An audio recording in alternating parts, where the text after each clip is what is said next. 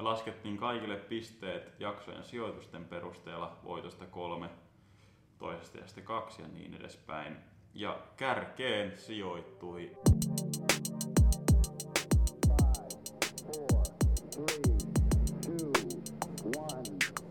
0. All engine running. Tervetuloa kuuntelemaan Kärkikolmikko-podcastin viimeistä jaksoa. Mun nimi on Tommi ja viimeistäkin jaksoa ollaan äänittelemässä täällä mun kämpillä. Nyt viimeisiä päiviä täällä. Mun seurana on tuttuun tapaan taas Jussi. Moro moro. Ja Esko. Morjens. Tällä kertaa me ei varsinaisesti arvostella aiheita, vaan käydään enemmänkin läpi vähän näitä meidän edellisiä jaksoja. Ja lopussa sitten selvitetään aiempien sijoitusten perusteella tämä ultimaattinen kärkikolmikko, eli meidän keskenäiset lopulliset sijoitukset. Jakso etenee tälläkin kertaa siis siten, että käydään kohta vähän läpi, mitä podcastit on ja miksi ne on nykyään niin suosittuja. Ja sen jälkeen me annetaan sitten teille pari suositusta meidän omista lempipodcasteista. Ja lopuksi sitten vielä selvitään, että kuka meistä teki parhaita valintoja ja kenen suositukset sai eniten ykkössijoja. Mutta alkuun kuitenkin kysellään Jussi ja Esko teiltä vähän yleisiä fiiliksiä. Tämä oli meille kaikille varsinaisesti ensimmäinen kokemus podcastin tekemisestä, niin miltä on tuntunut ja miten on lähtenyt? Tämä on ollut yllättävän kivaa. Tai silleen, meillä oli just se idea, että tehdään jotakin, joka on niinku kivaa ja silti ehkä jollekin myöskin kiinnostavaa. Toivottavasti on ollut. Ja niin aluksi ei oikein niin tiedä, että miten näitä kannattaa rakentaa ja miten paljon kannattaa käsikirjoittaa ja niin edespäin, mutta siihen nähden niin yllättävän hyvin on jotenkin lutviutunut ja on ollut ihan mielenkiintoisia keskusteluja ja yllättävän mielenkiintoista on ollut paneutua näihin eri aiheisiin. Jopa makaronilaatikosta on saatu niin kuin uutta infoa ja jaksettu ihmetellä. Joo, samalla linjalla kyllä Jussin kanssa, että on ollut kiva kokemus kyllä tehdä tätä ja niin kuin silloin alussa kun tätä suunniteltiin, niin olisi kiva just semmoinen rento meininki, mutta tarjotaan kuitenkin sitten erinäisiä suosituksia aiheista ja sitten vähän tuommoista yleistietoakin aika monesta jutusta, niin on kyllä ollut yllättävänkin hauskaa näitä äänitellä.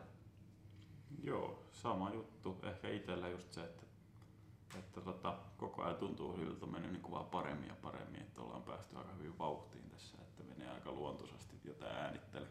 Alussa oli totta kai vähän hakemista kaiken tekniikan sun muun kanssa, mutta hauskaa ollut. Niin hyvä viini paranee vaiheessa. Kyllä. Tämäkin podcasti. Onko syttynyt podcast-kipinä, että alatteko nyt tehdä sit uutta podcastia näillä taidoilla, mitä tässä on hommattu? No en nyt ainakaan ehkä huomenna ala, mutta... Joo, ei ainakaan ihan heti. Ehkä siirtyy tuohon kuuntelupuolelle taas vaihteeksi. Meillä on tässä hieno mahdollisuus, kun tässä voi niinku periaatteessa käsitellä mitä vaan tässä podcastissa, niin jos yleisö näin äänestää, niin voidaan harkita, että tehdäänkö lisää jaksoja. Aiheitahan riittää maailman tappiin. Kyllä, se on just näin. Joo, jos tykkäätte, niin laittakaa jotain kautta viestiä kulkemaan. Muutenkin saa laittaa palautetta. Laittaa joku osoite, mihin voi laittaa palautetta, niin löytyy varmaan. Joo, laitetaan sinne jaksokuvauksiin. Kaikki viestit otetaan vastaan. Kirjoittakaa vaikka, että haistakaa paskaa ja menkää töihin. Sekin on ihan ok. Joo, sit voitaisiin ottaa vähän yleistietoa podcasteista, jos tää mediamuoto ei vielä kaikille olekaan niin tuttu. Podcast on siis audiosarja, joka muistuttaa vähän radio-ohjelmaa, mutta podcastit on yleensä just vähän vapaampia ja aiheet kulkee aina laidasta laitaan. Aiheet voi esim. Olla rikosaiheiset podcastit, urheiluun, kulttuuriin, lifestyleen liittyvät, ihan mitä vaan. Tänä päivänä podcastit onkin tosi suosittu mediamuoto ja tämmöisen brandtastic.com-sivuston mukaan vuonna 2020 yli 155 miljoonaa ihmistä kuunteli jotain podcastia viikoittain. Se on hurja määrä. No on joo, kun ehdot tästä jotenkin niin podcast-nimitystä, niin ei ole edes kuullut vielä, tai niin sitä termiä ei ole kuullut käytettävän vielä kovin kauan, ja nyt nuo luvut on niin hurjaa. Ja sama sivusto teki helmikuussa 2021 jutun, jonka mukaan tällä hetkellä maailmassa on yli 700 000 aktiivista podcastia ja 29 miljoonaa jaksoa. Siinä on kyllä. Valinnanvaraa riittää. Meillä on 6. Niin. 6 näistä. Meillä on vähän kilpailijoita, jotka nyt on nousta sinne niin kärkisijoille. Paljonkohan Suomessa olisi podcasteja? En tiedä. On niitä kyllä varmasti. Kyllä niitä alkaa olla aika. Satoja on, että niin, tuskin tuhansia, mutta En tiedä yhtään. No joo. Ja tosiaan podcastien suosioon on varmasti vaikuttanut juurikin tämä formaatti, että niitä on helppo kuunnella vaikka samalla kun tekee kotitöitä tai ajaa töihin, on metrossa, bussissa, ihan missä vaan. Ja samalla tietysti just kun näitä podcasteja kuuntelee, niin siinä voi tehdä jotain muuta, että siihen ei tarvitse koko aikaa niin kuin keskittyä ihan 100%. Sitten varmasti toinen syy tälle suosiolle on just aiheiden laaja kirjo, niin kuin tuossa mainittiinkin, niin joka lähtöön löytyy podcasteja ja varmasti jokaiselle kuuntelijalle löytyy jotain itseään kiinnostavaa audiosisältöä, joka voi olla tietyissä tapauksissa myös jotain tosi spesifiäkin.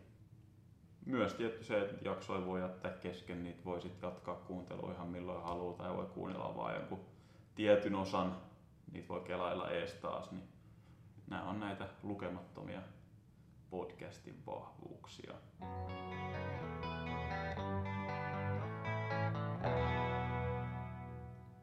Nyt kun meillä on vähän tarkempaa tietoa podcasteista, niin voitaisiin itse asiassa mennä suosituksiin. Onko teillä jotain podcasteja, mitkä olisi niin kuin vaikka rutiininomaisessa kuuntelussa tai mistä haluaisitte jakaa kuuntelijoille? Tuleeko ylipäänsä kuunneltua paljon podcasteja?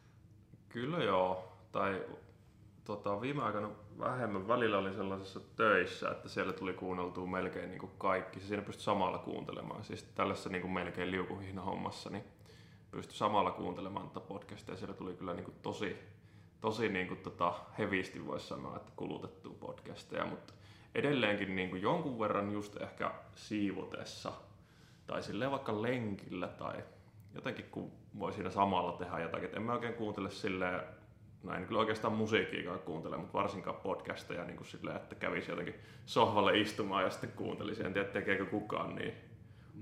Mutta semmoinen, mitä ehkä suhtkot säännöllisesti tulee kuunneltua, niin uutisraportti-podcast, siis Helsingin Sanomien toimittajien Tuomas Peltomäen varmaankin perustama, jossa siis, ootteko kuunnellut?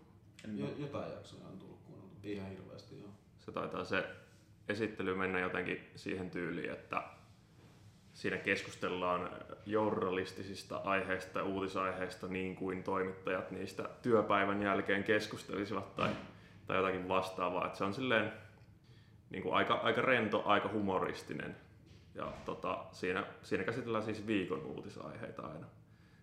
Se on niin kuin ehkä just siinä mielessä toteuttaa hyvin sitä, että se on viihdyttävää, mutta siinä samalla saa myöskin niin kuin infoa semmoista helposti pureskeltavassa muodossa ja ehkä vähän laajempia näkökulmia sit niihin uutisaiheisiin, mitkä on jo todennäköisesti tullut siinä vaiheessa viikkoa vastaan. Se on kyllä vahva suositus. Toinen nytten samaan syssyyn, ei ihan suoranaisesti podcast, mutta miten sen podcastin nyt haluaa ajatella, että siis radio-ohjelmasta tehty tallenne jo edesmennyt Perttu Häkkinen. Sitä suosittelen kyllä myöskin kuuntelemaan. Siis nyt Yle Puheelle teki ohjelmaansa, en muista ulkoa, että miten monta jaksoa, mutta varmaan jonkun 100 jaksoa ja käsitteli tällaisia hyvin niin kuin marginaaliaiheita. Se voisi olla ehkä se mikä sitä yhdistää, että oikeastaan kaikkea mahdollista niin kuin black metallia ja ufoja ja kaikkea sellaista vähän erikoista. Ja se Perttu Häkkinen oli kyllä niin kuin todella taitava toimittaja ja niitä on niin kuin tosi miellyttävä kuunnella. Että jos ei sitä ole kuunnellut, niin siihen kyllä kannattaa tutustua. Tosiaan 2018 kuoli tapaturmaisesti polkupyörällä. Valitettavasti. Rip Perttu. Joo, todellakin. Itellä on kans vähän just toi sama, mikä ilmeisesti monella podcastin kuuntelijalla muutenkin on, että tulee just tehtyä kaikkea muuta siinä samalla kun kuuntelee. Et oikein semmonen kiva taustahäly aina jos on jotain kotitöitä vaikka tai muuta vastaavaa. Ja jonkun verran tulee niinku kuunneltua, mä ehkä niinku kuuntelen silleen jotain yhtä, kahta, kolmea podcastia niinku semisäännöllisesti ja sit niinku mulla on Spotifyssa on seurannut vaikka kuin helvetin monta, mutta ei sit niinku ikinä jotenkin jaksanut niihin silleen älyttömästi perehtyä. Et mä itse suosittelisin ainakin, oon kovasti tykännyt semmoista kuin Antti kertaa Antti, kaksinkertainen katsaus pop-musiikkiin, niin kuin Antti X Antti. On kaksi tamperelaista tyyppiä, molemmat nimeltään Antti, ja ne keskustelee aina niin kuin musiikkiin liittyvistä aiheista. Ja aika mun mielestä niin kuin laajalla skaalalla, että niin kuin artistipalkkioista tai jostain festariesiintymisistä ja niin kuin, tai ketä odottaa jossain festareilla esiintymisessä. Ja tolleen on monipuolisia aiheita, varsinkin jos niinku musa niinku silleen kiinnostaa musapuolia. Kaikki myös tommonen niinku, mikä siihen liittyy, tavallaan businesspuolikin. Ja tolleen niin sieltä löytyy kyllä monenlaisia hyviä jaksoja. Onko ne itse siis ollut niinku millä tavalla, en tiedä sanoitko se jo, niinku millä tavalla tuossa musiikkiskeneessä? Siis toinen Antti on käsittääkseni radiotoimittaja Tampereella, muistaakseni Radio 957. Ja toinen on ollut sit niinku täällä tavallaan tapahtumajärjestäjäpuolella. Joo, kyllä. Sieltä tulee aika hyviä näkemyksiä. Ihan varmasti. Mielestäni ja niinku kiinnostavaa keskustelua paljon. Ja kovana jalkapallomiehenä tulee ESPN FC podcastia kuunneltua aina perkaa siellä viikon matseja eri sarjoista. Ja se on semmoinen, mitä kannattaa kuunnella, jos fudis kiinnostaa. No ehkä omat suositukset ja ne mitä kaikkea eniten niin tulee kuunneltuukin. Joo, no mulla taas on sitten, siinä mielessä tulee kyllä kuunneltua omasta mielestä ainakin suhteellisen paljon tai ainakin siinä mielessä säännöllisesti podcasteja. Mulla on oikeastaan 2 podcastia, mitä mä kuuntelen. Toinen niistä on Esko Seppäsen Urheilukääst. Aika monta kertaa muistaakseni nyt voittanut Suomen suosituimman podcastin palkinnon putkeen. Ilmestyy siis 3 kertaa viikossa, käsittelee tosi laajasti kaikkia eri urheilumaailman tapahtumia.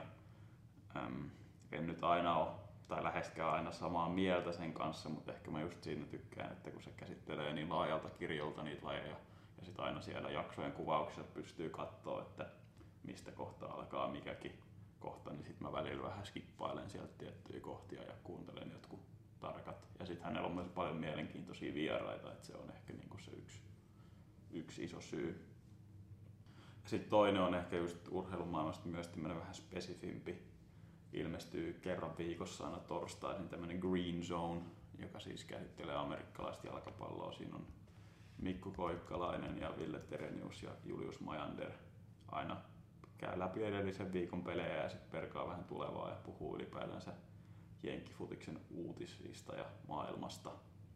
Et ne 2 on semmosia, että tulee kyllä niinku kaikki jaksot käytännössä aina kuunneltua usein salilla tai sitten kun tulee Helsinki-Tampereen väliin tuossa ajeltuu aika paljon, niin ne usein siihen pariin tuntiin istuu aika hyvin ne jaksot, että se on semmonen. Joo, noi automatkat on kyllä kans semmonen, mikä ei äsken tullut mieleen, mutta varsinkin jos yksin tekee automatkaa, niin, tai miksei junamatkaakin, niin silloin kyllä podcastit on erittäin hyvä ajanviete. Joo, samaa mieltä. Miten tuosta urheilukästistä, kun mäkin joskus yritän niinku kuunnella, mutta mä en pysty 3 tuntia ne jaksot vissiin tai jotain. Joo, ne on hirveän pitkiä. No siis se vähän vaihtelee nykyään, että jos siellä on vieras, niin se saattaa olla tosi pitkiä. Mutta ei ne kyllä enää yleensä ihan niin pitkiä ole. Okay. Ne on semmoista 1,5–2 tuntia usein. Niin. Mutta on se tietty paljon, kun se tekee jos tulee 3 kertaa viikossa ja ne on semmoista 1,5 tuntia, niin on se paljon. On paljon niin sisältöä. Mikä on teidän mielestä niin semmoinen optimipituus podcast-jaksolle? No ei sille oikeastaan ole väliä, koska sitten jos se oikeasti kiinnostaa se aihe, niin kyllä sitä voi aika kauankin kuunnella. Sitten se voi laittaa uudestaan soimaan, jos ei sitä kerkeä kerralla kuunnella. Että olen kuunnellut joitakin podcasteja, mitkä on niinku varmaan 3 tai 5 tuntia pitkiä. Mutta kyllähän semmonen, jos miettii, että se on joku tämmönen niinku vaikka nämä Pertto Häkkisen ohjelmat, että siinä on niinku se yksi teema, niin ne taitaa olla jotakin puolta tuntia tai no, on itse asiassa vähän pitempiä. Ne on silleen vajan tunni. Se nyt on silleen ehkä tunti on niinku aika maksimi tommosen niinku ton tyyppisessä kehyksessä, että sen jaksaa vielä sulatella. Ehkä nyt puoli tuntia on varmaan niinku aika hyvä. Se riippuu tietysti tosi paljon siitä, että millainen just se on, että jos niinku aiheet vaihtelee laidasta laitaan, niin se voi olla tosi pitkäkin jälki mun mielestä, että sit kun tavallaan just voi vaikka vähän katsoa, että mitä kuuntelee, että silloinhan se voi olla vaikka tosikin pitkä just.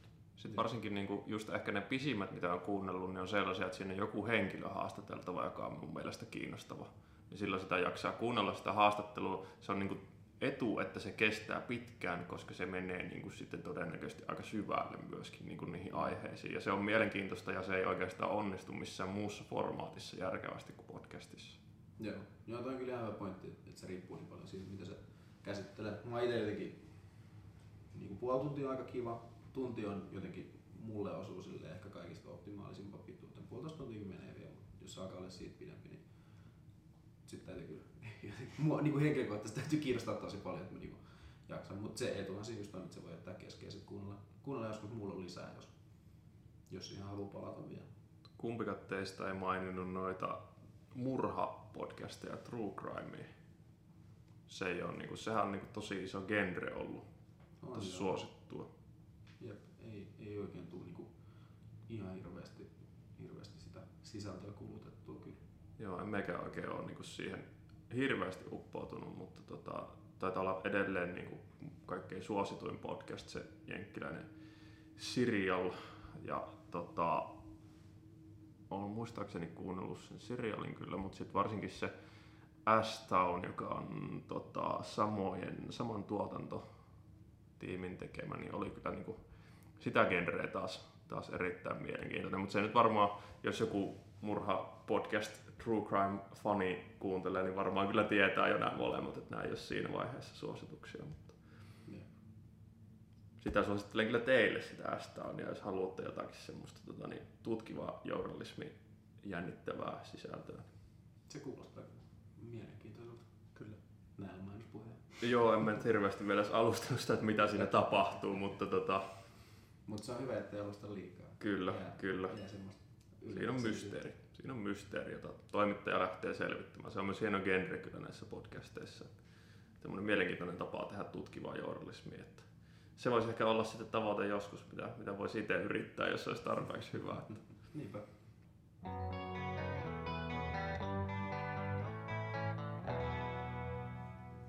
No mutta nyt, hyvät kuuntelijat, olisi sitten aika selvittää tämän meidän Kärkikolmikko-sarjan tekijöiden lopulliset sijoitukset.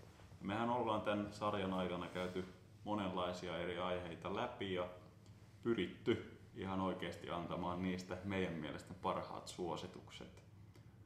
Ekassa jaksossa me valittiin Suomi-räpin kärkikolmikko ja kisassa voittajaksi selviytyi Jussin nimeämä Pyhimys tiukan kivipaperisakset-kamppailun jälkeen. Sitten oli aika siirtyä kauhuleffoihin, jossa mun Bird Box vei voiton. Sitten oli taas parhaiden darramättöjen aika ja silloin Esko nappasi ensimmäisen voittonsa pizzalla. Ja maailman parhaan makaronilaatikon meille valmisti Jussi. Jälleen kerran kivipaperisakset ottelulla mua vastaan. Ne on tiukkoja voittoja. On. Kyllä. Sitten maisteltiin vähän oluita ja Eskon tuoma Mumboardin kuningatar Sour julistettiin voittajaksi. Kisa on ollut siis tasaista, kaikki on välillä voittanut, välillä jäänyt luu käteen ja lopulliset sijoitukset on selvillä. Me laskettiin kaikille pisteet jaksojen sijoitusten perusteella voitosta 3, toisesta 2 ja niin edespäin. Ja kärkeen sijoittui Jussi 12 pisteellä. Jussi, sut on Kiitos. Julistettu Kärkikolmikko-podcastin voittajaksi. Kliseisesti, miltä nyt tuntuu? Tuntuu hämmentävältä ja hyvältä tietenkin samaan aikaan, että on erittäin otettu tästä ja ehkä jos lisää kausia tehdään, niin sitten teillekin tulee vielä mahdollisuus, mutta katsotaan nyt. Ja on tyytyväinen siihen, että kilpailu oli tiukkaa, että ei liian helpolla kuitenkaan päässyt. Totta, ja mun melkein kaikissa jaksoissa on ollut aika tiukkaa. Se eka jakso se ei ollut ehkä niin. Ainakaan silleen 3. ja 1. välillä. Musta tuntuu aika iso ero, mutta muuten on kyllä niin ollut. Ja myöskin se, että vaikka nyt selkeästi meikäläisellä olikin tässä niin kuin paras maku ja ruoanlaittotaidot ja mitä ikinä. Paras kaikessa, näin, joo. Niin siitäkin huolimatta niin olin hyvin tyytyväinen myös teidän valintoihin. Se oli jännää. Ei mistään tullut sellaista, että tää on ihan paskaa. Mutta sillähän tää on valikoitunutkin tää meidän porukka tietenkin just nimenomaan sen perusteella, että tietää, että kaikki on asiantuntijoita kaikessa. Niin nimenomaan. Tämä oli pitkä rekrytointiprosessi. Joo. Tuhansia ja tuhansia hakijoita. Eli yhteenvetona, jos teillä on jotain kysymyksiä elämässä tai haluatte tietää vastauksen, niin Jussi tietää kaikesta kaiken. Sille Jussi vetää henkilökohtaisen puhelinnumeron 0. Jussi vetää sen hihasta, niin kyllä ne elämän mysteerit selviää. Kakkossijalla Jussi voitti siis 12 pisteellä, niin me ollaan itse asiassa Eskon kanssa tasapisteissä 9 pisteellä. Joten saadaan vielä tähän sarjaan erittäin jännittävä kivisakset paperi, jolla me voidaan tieteellisesti objektiivisella tavalla valita toiseksi paras meidän kolmikosta. Oot sä Esko valmis? Mä oon. Tässä on nyt tietenkin mulla on 2 tappioa alla. Kuten ennenkin, niin lasketaan 3 ja 1 paljastetaan valittu ase. Ottakaa valmiusasento. 3, 2, 1. Tasan 3, 2, 1. Tasan 3, 2, 1. Ai! Kyllä. Ja Tommi. Ensimmäinen kivisakset paperi voitto tässä sarjassa. No vihdoin. Se sulle suotakoon, olet monta kertaa yrittänyt. Tiukka kamppailu. Kivi voitti sakset lopulta. 3. yrityksellä. 3. yrityksellä. No, 3. sija oli ehkä mun kohtalo. Tämä on ollut aikamoista vuoristorataa meikälle näiden sijoituksien osalta. Niin kyllähän se piti tänne pahan pohjimmaiseksi sit palata vielä. Niin, ehkä se jotenkin sitten se teit sellaisen niin ennustuksen, että se tuli tippumaan, niin se toteutti lopulta itsensä nyt sitten tätä kautta. Että. Pääsin pääni sisään. Mutta hei, Tommikin pääsi voittamaan kivisakset paperissa. Että. Tämä oli henkisesti erittäin tärkeä voitto. Kyllä. Se on tärkeintä. Menkää kuluttamaan näitä asioita, mitä ollaan suositeltu. Kuunnelkaa ne edelliset podcast-jaksot, siis jos ette ole kuunnellut ja jostain syystä kuuntelette vaan tätä viimeistä, niin saatte vielä lisää hyviä vinkkejä sitten sieltä näidenkin lisäksi, mitkä sitten lopulta valikoituu kärkikolmikkoon. Ehdottomasti kannattaa etenkin kaikkea Jussin suosittamaa sisältöä ja reseptejä kokeilla ja tietenkin kaikkia muitakin. Meillä on ollut hyviä valintoja näissä top 3 listauksissamme. Kyllä. Objektiivinen mielipide, että kaikki omat valinnat oli omassa podcastissa hyviä. Niin jos pitäisi jotain podcastia suositella, niin suosittelisin meidän podcastia. Ei helvetti. Mutta sitä on turha suositella ehkä niille, ketkä jo kuuntelee tätä vaan. Jos kuuntelee vaan viimeisen jakson. Niin, kuunnelkaa ne muutkin, se on se suositus. Eli tosiaan tämänkertainen ja samalla meidän Kärkikolmikko-podcastin ainakin toistaiseksi viimeinen jakso oli nyt tässä. Tosiaan suuret kiitokset kaikille kuuntelijoille. Olette jaksanut meidän höpinöitä 6 jakson verran jopa kuunnella. Tai jos olette jaksanut 6 jakson verran kuunnella, ei tehdä olettamuksia. Jaksoissa suositeltuja artisteja, leffoja, ruokia, bissejä tai mitä ikinä vaan kannattaa siis ehdottomasti kokeilla. Ne on lajinsa ehdotonta parhaimmistoa. Kiitoksia vielä kerran. Mä oon Tommi, tässä meillä Esko. Kiitokset kaikille ja kiitos jätkille tietenkin podcastin tekemisestä. Jussi, onko jotain viimeisiä sanoja? Kauniita viimeisiä sanoja. Oli mukava. Kiitos kaikille. Tämä oli kiva. Kiitos ja moro. Laittakaa palautetta, jos me keksitään joku viestintäkanava. Kyllä meidät kiinni saa. Viimeinen sammuttaa valot. Moreen. Moro.